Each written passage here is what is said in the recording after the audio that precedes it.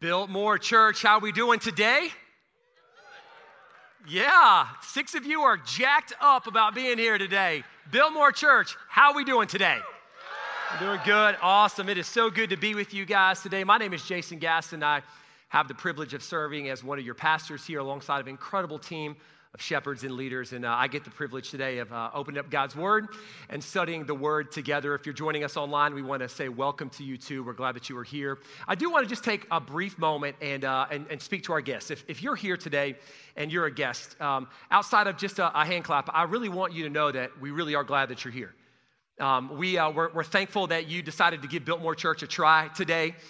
We hope that as you walked into the space today or as you interacted with people online, that you sensed something different about the people of God here at Biltmore Church, that we are a people that are hospitable. We want you to feel like when you walk into any of our campuses or engage in any of our worship services, that just feels like home. And we also want you to know that we are people that want to fix our eyes on Jesus, and we want to passionately worship Jesus in everything that we do and everything that we say. And we'd love to get a chance to meet you and just say hey to you. Now, one thing that I know is we lived in a pretty fast-paced world, do we not? We do, yeah. And oftentimes we're hard pressed to just stop and reflect and remember. And I realize that not everything in the Christian life can be measured by numbers, okay? There's a lot of growth that happens individually, a lot of growth that happens in your groups and your connect groups, in your workplaces that you just can't measure on paper. But some things you can measure. And I want to read you a couple stats that I just decided this past week. I was like, man, I wonder what God is up to on our church. Let me just read to you 3 quick things here, okay? We have had before this weekend, we have had 172 people that have gone through Starting Point here since August, okay? So this is since August. We've had 727 first-time guests across all of our campuses. You know what that means? That means, church, that you're doing the work of just being an inviter. Being an inviter is not the same as being a gospel sharer, but it is a step in that process. And you're doing an awesome job of inviting your neighbors because you feel like this is a place that's going to preach the gospel, and your friends can hear the gospel too, or you know that it's a place that they can find as a church home. And then as of this weekend, okay, we just baptized, since August, we just baptized number 149 and number 150. That is incredible, y'all. I say that because God is moving in Western North Carolina, and He's not just moving within the walls of the church. Right? The church gathers within this. I'm going to say this to you every time I stand up in front of you because I want you to hear this. The movement of God, the mission of God goes forward not by a building that the church gathers in, but when the church scatters with their eyes on Christ and their feet set to the mission. And you guys are doing that. You're doing that in your schools. You're doing that in your workplace. You're doing that on your sports teams. You're doing that in the parks. You're doing that in your neighborhoods. You are doing that everywhere. And I am grateful to lock arms with you as we pray and see the Spirit of God do something incredible in our communities and in turn to the rest of the world. Can I get an amen? Somebody. Amen. All right, listen, today we're going to be in the book of Hebrews chapter 12. So if you have your Bibles, go ahead and open them up to Hebrews 12. Or if you just got them on your phone, turn them on, get the glow on your face. Let's make it happen. Hebrews 12, we're going to be in the first 3 verses today. Before we get there, let's take a journey back in history, okay? Little history lesson today. 17th and 18th century. A lot of things were happening in our country. A lot of things were happening in this nation that was beginning to form. And specifically, there was a spirit of adventure and exploration that was being formed in the American people. And it was happening on the backs, on the shoulders of men and women who would explore spaces and places in our nation that no Westerner had yet to explore. It was also known as the American frontier, the great frontier, as it would become to be known, and it was expanding through people who embodied risk. Now, one of those people was a man by the name of John Wesley Powell. All right, John Wesley Powell. John Wesley Powell grew up, and he had these 2 passions in his life. He had this passion for the created world. He loved to be in the outdoors. It's like 75% of Western North Carolina. You love to go on hikes. You love to take care of things. That was John Wesley Powell in the 1800s. He had this passion and this love for the created world. He also had a passion for people. And he wanted people to know that same passion that he had. So naturally, he became a teacher. John Wesley Powell would realize his dream of becoming a teacher in the late 1800s. However, News of a civil war was breaking out in 1861, and Powell leaves his lifelong dream of being a teacher, and he enrolls as a second lieutenant in the Union Army. Just a year or so later, Powell finds himself on the battlefield at the Battle of Shiloh in western Tennessee. Now, why is that important? Because on that battlefield, Powell was struck by a bullet that shattered literally every bone in his right arm. Shattered it. Ouch, okay? A couple days later, Powell would have his right arm amputated, and he thought to himself, in one of his journal entries, he thought to himself, I thought that my life was over. I was set back by an injury. However, John Wesley Powell decided that he too would take part in this great American adventure. Even though he had a disability, he thought to himself, I can contribute. And there was one thing that many had considered yet to be explored at that time. That thing was the Colorado River running through the heart of the Grand Canyon. So John Wesley Powell signs up and he says, hey, I'm going to take a journey of men in a boat, okay? When I say like we're going to raft the river through the Grand Canyon, I'm not talking about an experienced guide who's been down the river before in a raft that the entire crew can put over their heads and hike it into the canyon. We're talking about massive, heavy, clunky boats with a one-armed boat captain. Powell says, I'll take a group of men and we'll go down that river and we'll be the first ones to explore it. So this ragtag group of 10 men journeyed down the river in these clunky wooden boats, hoping and believing for the best, AKA, we hope we make it out alive. In his personal journal that he kept, which would later be turned into a book titled Down the Great Unknown, Powell says the following as his team began officially entering the walls of the canyon. Listen to this. He says, we are now ready to start our way down the great unknown. We have but a month's rations remaining. The flour has been resifted through a mosquito net. The spoiled bacon has been dried and the worst of it boiled. As a bacon lover, that just crushes my soul. The few pounds of dried apples we have left have been spread in the sun. The sugar has all melted and gone on its way down the river. But, he says, we do have a large sack of coffee. And all of God's people said, Amen. Come on with that, somebody. All right. If I got coffee, I can make it. All right, he says this. We are 3/4 of a mile in the depths of the earth, and the great river shrinks into insignificance as it dashes its angry waves against the walls and cliffs that rise to the world above. We have an unknown distance yet to run, an unknown river yet to explore. What falls there are, we know not. What rocks beset the channel, we know not. What walls rise over the river, we know not. And I love this next part. This is what he says. Oh, well. Oh, well. Now, let's rewind it a few months back. Imagine you're sitting across from John Wesley Powell and he's giving you his recruiting pitch. He's like, hey, they're going to talk about you forever in the history books. You are going to journey down the Colorado River. Nobody has ever explored it. You are going to have your name in every newspaper printed in this country. And in fact, in 2021 at Biltmore Church in the booming metropolis of Arden, North Carolina, they're going to be talking about you. You're thinking, sign me up, bro. I'm in. Who doesn't love a sense of adventure? You're like, yeah, let's go. Now, fast forward 5, 6, 7 months. You're looking at the crew, you're looking at what you have left, and here you are standing on the banks of the river, and you hear the Class 5 rapids clashing off the walls. Fear starts to set in, and you begin to ask yourself, what have I done? I'm not sure I signed up for this. This is going to be a lot more difficult than I thought it was going to be. When you get to the book of Hebrews, specifically in chapter 12, we actually find a lot of the followers of Jesus in the same space. You see, they had put their yes on the table and they said, we're going to leave our former way of life and we're going to now cling to this new way of life. But the things for the followers of Jesus has started to get a little bit difficult. And as they are starting to run their race, they're actually starting to drop like flies. They're bowing out of the game. They're like, oh man, I don't really know. I didn't really sign up for this. Why?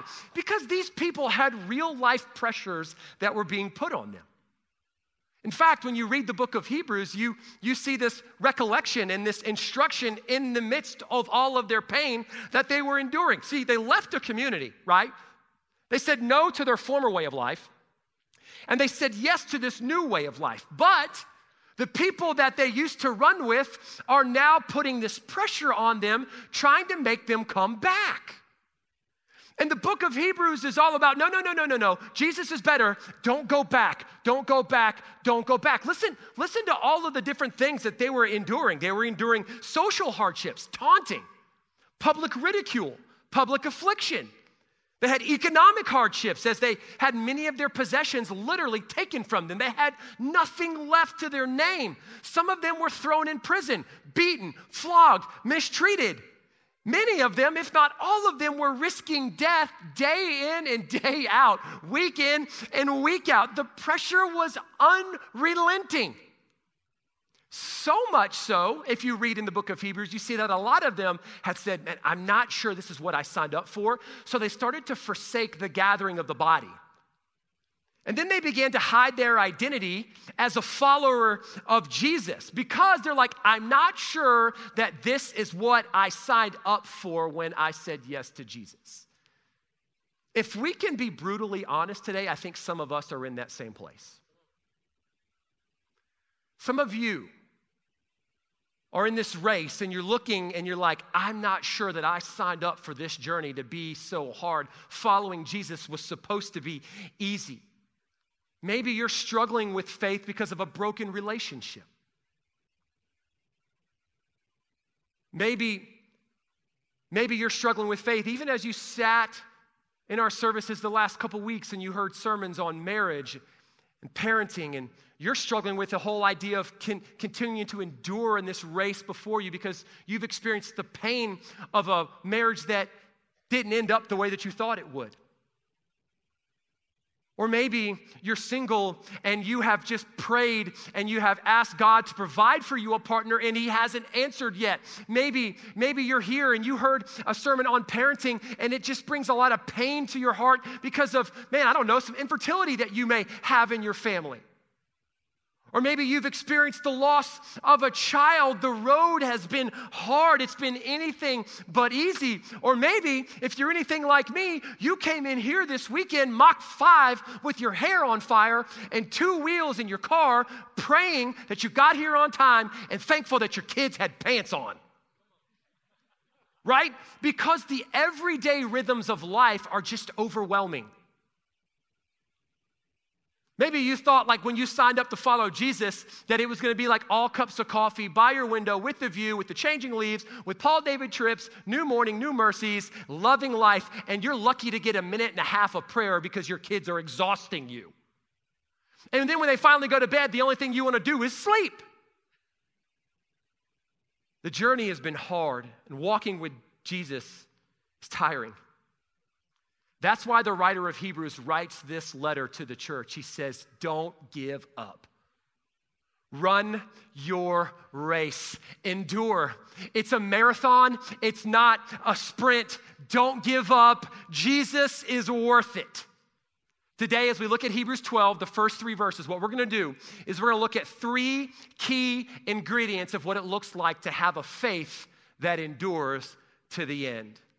A faith that has the type of mentality like John Wesley Powell as he stood on the banks of the unknown and he thought, I don't know what lies ahead of me in life. I don't know what tomorrow brings. Oh well, let's run. Hebrews chapter 12, verse 1 through 3. Therefore, he says, since we have such a large cloud of witnesses surrounding us, let us lay aside every hindrance and the sin that so easily ensnares us, and let us run with endurance the race that lies before us. Keeping our eyes on Jesus. If you underline things in your Bible, I want you to underline that sentence right there. That's going to play a very pivotal part a little bit later. Because Jesus, the pioneer and perfecter of our faith, For the joy that was laid before him, he endured the cross, despised its shame, and he sat down at the right hand of the throne of God. Verse 3, for consider him who endured such hostility from sinners against himself, so that you won't grow weary and give up. 3 things for the weary soul today. Number 1, you don't run alone. You don't run alone.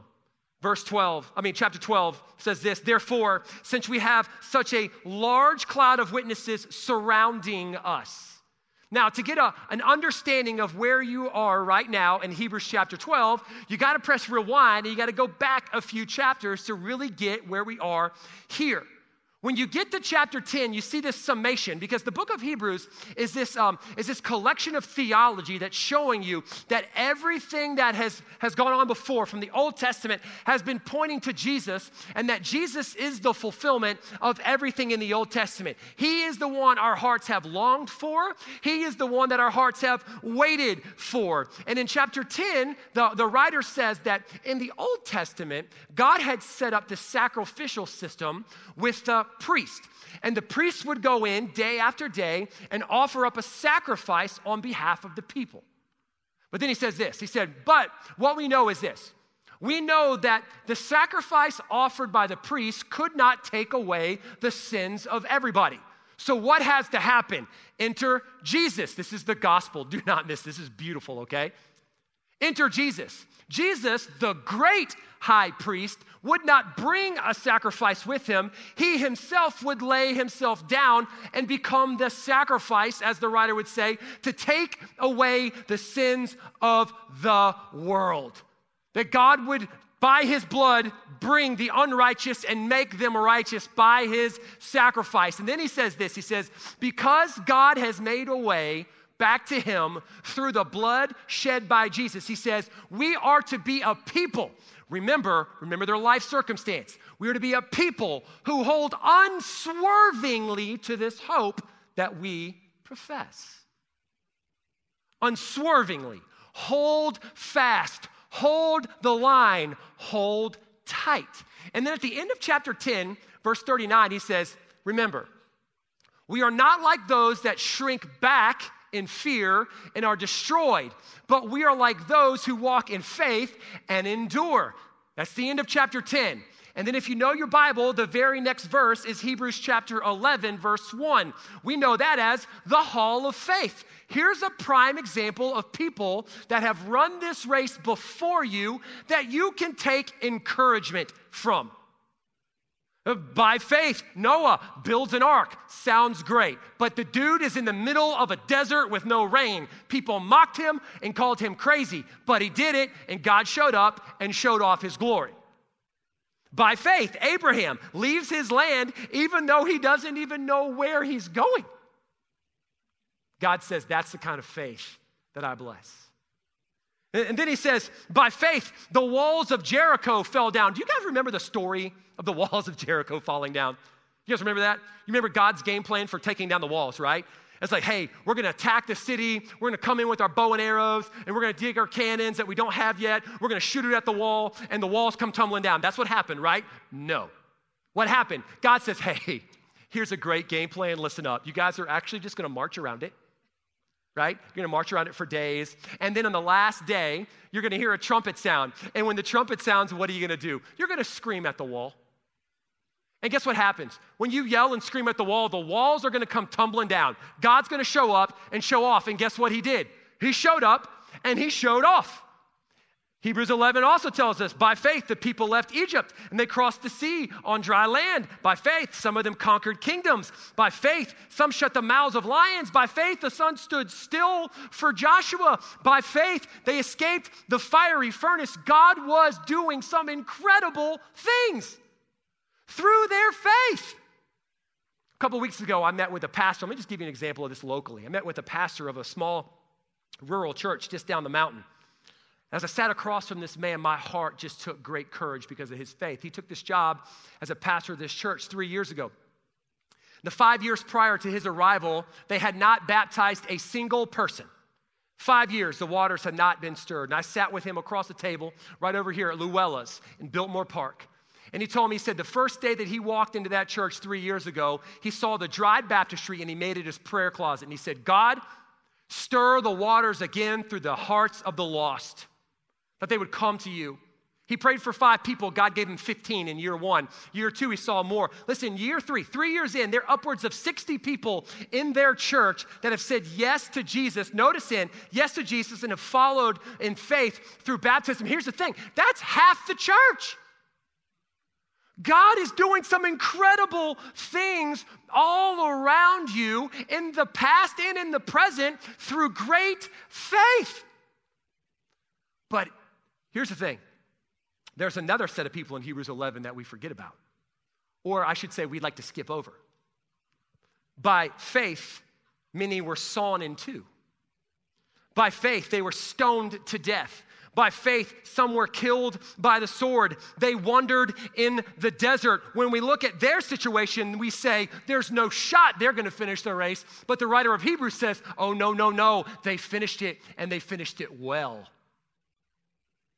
14 years old, a kid by the name of Noah Spivey, a kid that I had the chance of discipling and watching him grow into the ways of the Lord, was diagnosed with Ewing sarcoma, a rare form of cancer. One day, sitting in his house after he'd just come home from a round of chemo, it was destroying his body. You literally saw his body going from a bulky young frame to a skeleton of a human.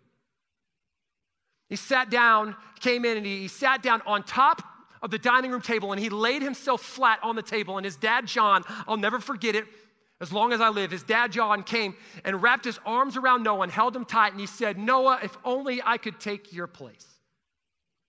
And Noah, with every piece of strength left in his body, he sat up and he looked at his dad in the eye. He said, Dad, if you were to take my place, how would I have ever known all the things that God wanted to teach me through the process of this cancer? Woo! That's a kid who lost his life to cancer, but said, Jesus is better. Jesus is worth it in the highs, and Jesus is worth it in the lows. Why are both of those people listed in Hebrews chapter 11? Because the writer wants you to know that the same God that is present when he shuts the mouths of lions and he does something incredible in your life is the same God that's present in the lowest of lows that you will ever find yourself. The psalmist would say that we have a shepherd that walks with us in the valley of the shadow of death. You on the mountaintop? Great. God is good. You're in the valley? Great. God is good. You can keep running. Run. You have one who cares. You have one that knows. You have one who feels. But you also don't have a legacy of the past. You also have a call to run with many in the present. You see, he uses language right here in Hebrews 12. He says, let us run. Let us. You guys catch that? That's plural. Meaning, you don't run alone. We need people in our lives to pick us up, to help us keep running the race. Y'all, listen, I despise running with a passion. Anybody in the house? Gotta get an amen, somebody. By myself, I can run 1.5 miles, dying. But you put somebody next to me, I'm going 1.6, baby. I'm going 1.6. I'm going a whole nother step. You know, if you hate hunting, now is the time to just kind of tune out. I'll welcome you back in about 38 seconds, okay? I found myself in a duck swamp years ago, and I keep a feather of a duck that I shot in my Bible in Proverbs chapter 27, verse 17. As iron sharpens iron, so one man sharpens another. This is a feather off of a wood duck that I shot. And it's a reminder to me because we had worked really hard in the swamp that morning. We had this group of ducks coming in, and we had the decoys out. We were calling them. We were working them really good, and they were cupping up, and they were coming in. And at the last minute, 2 of them saw something that wasn't right, and they bailed. Well, guess what happened when 2 of them bailed? The rest of them bailed. About 1.5 minutes later, a solo duck comes rolling around, and he cups up right in front of me. Pow! Nailed him. I walk out there to the water, and as I grabbed that duck, I reminded myself, I said, this guy had no wingman. And when you have no wingman to run with in life, you end up dead on the water. Some of you are feeling the weight of running in isolation, and you need a wingman. You need to know that there are people that have gone on before you that have run the race faithfully, and they're cheering you on. But you need a brother or a sister in the trenches with you today. You need a brotherhood. You need a sisterhood to pick you up when your soul grows weary and say, keep running because Jesus is better. Number 2, point 2. How you run matters. How you run matters. Look at what he says in the text. He says this. He says, let us lay aside every hindrance. Now, there are some things in your life that might not be sin, but they may be holding you back, right? It may be just like a hobby that has completely taken over your life, and it's as a result of it, it's become sin. It's a good thing, but ultimately it may end up becoming a God thing and become sin for you. But then he says, but there's also another category, and there is sin that so easily ensnares you. Now, you know what a snare is meant to do, right? It's meant to grab hold of you. But when it grabs hold of you, it does not let you go. It's literally meant to kill you. A snare is a trap that lays hold of you, and it does not let go until the predator arrives to destroy you completely. That's what sin does. Sin grabs a hold of you, and it clings so close, and it wants to destroy you. Jesus says there's a far better way to run that race, and you got to flee from the sin that tries to weigh you down. Now, if you were going to pull up the television, you're going to watch the Boston Marathon. I feel like there's marathons going on all over the place right now, okay? And you pull up the Boston Marathon, you turn on the television, and boom, there it is. The first runners are getting ready to leave the line and start their race. And you notice that one of them has a 40-pound vest on. You're thinking one of two things. That person's definitely a CrossFitter, and they're in the wrong place. Right? Or there's no shot that they finish. Because who can run a marathon with a 40-pound vest on their body? They're not going to make it to the finish line. I think too often as believers, we actually throw more weight on than we do throwing weight off. I used to work with teenagers a lot. I've got one budding in my home right now in his little mustache. It's great. And I remember a common thing that used to always be said among teenagers, and somehow it just crept into adulthood. We would always ask the question, is this a sin? And is this a sin? Is this thing that I'm getting ready to engage in or whatever, is it a sin? When the real question that we should be asking is, will this help me run? Will this help me run? Will it help me run as hard and as fast as I can toward Jesus today? Will it help me run? Because a faith that endures is a faith that is full of repentance. You've got to throw the weight off. The Christian life, listen, this is not a bad thing. This is a God thing. I will say this until I'm blue in the face because I need to remind my heart of this every single day. The Christian life is one of confession and repentance. Confession and repentance. It's acknowledging the sin that's clinging to you and throwing it off and looking somewhere else. Confession and repentance. The Bible says that it is God's kindness towards you that leads you to repentance. It's not his wrath. It's not a burden. It's so you don't go back to the old way. You can keep running forward. The key to running the race before you isn't about running the race perfectly. It's about running the race faithfully. I remember someone explaining this to me for the first time. My eyes were just like, wow, this is what it's like to be a believer. Proverbs chapter 24, verse 16 says, though a righteous person falls 7 times, he will get up. But the wicked will stumble into ruin. They'll stay down. Now, imagine that you're like at the mall, or I don't know, let's just say you're out on a trail. We're out on a trail hiking, okay? That seems to be more Western Carolina-ish, all right? So you're on a trail hiking, and you're following somebody, and they got nothing on them, and they start walking, and they fall. They trip and fall. You're like, oh, that looked painful. And they get up, and they start walking again, and they take another 20, 30 steps. What happens? They trip and fall. Now you're thinking, what is going on up there? And then they get up again, and they start walking, and then they fall again. This is flat ground, okay? They haven't even gotten to the top yet. This is flat ground. They trip and fall again. Now all of a sudden you're pulling your phone out. You're like, this might go on my social media stories. This is getting interesting. That's 3 times. And they get back up and they start walking. Boom, down goes Frazier. 4. They get up and they start walking. Boom, down goes Frazier. 5. And all of a sudden you're starting to think something seems off, right? Something doesn't seem right. And they get back up, boom, get back up, boom, get back up, boom. You would start to call the paramedics because you think this person needs help. What the writer of Proverbs said is the righteous man is the one that falls and gets back up, falls and gets back up, falls and gets back up. You don't have to run this race perfectly. You can't run this race perfectly, but you can run it faithfully. And the way that you run matters. How you run this race matters. If the sin tangles you up and throws you down, boom, repent and get back up and keep walking forward because he's worthy and he's worth it. Number 3, fix your focus on the prize. Fix your focus on the prize. Now, maybe a better way to say this is where you run matters. Where you run matters. You can't hit what you can't see, right? You can't hit. Like if I'm coaching baseball and I got a kid up at the plate and he's set up really well, his hands are in great position, but all of a sudden he just starts to yank that chin out, he's not going to make contact with the ball. Why? Because he can't see it.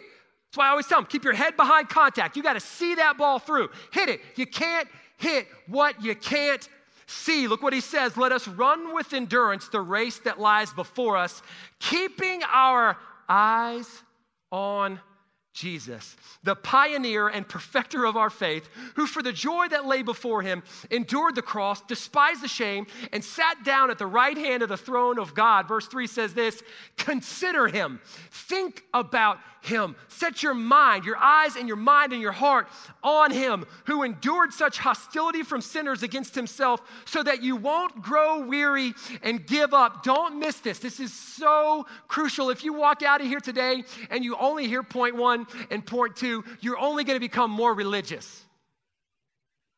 You got to get this part right here. The validation of our faith is not the energy in which we run. It is the object that we run towards. The validation of our faith is not determined by how much we can pick ourselves up and keep running. It's the object that we are running towards. We become what we behold.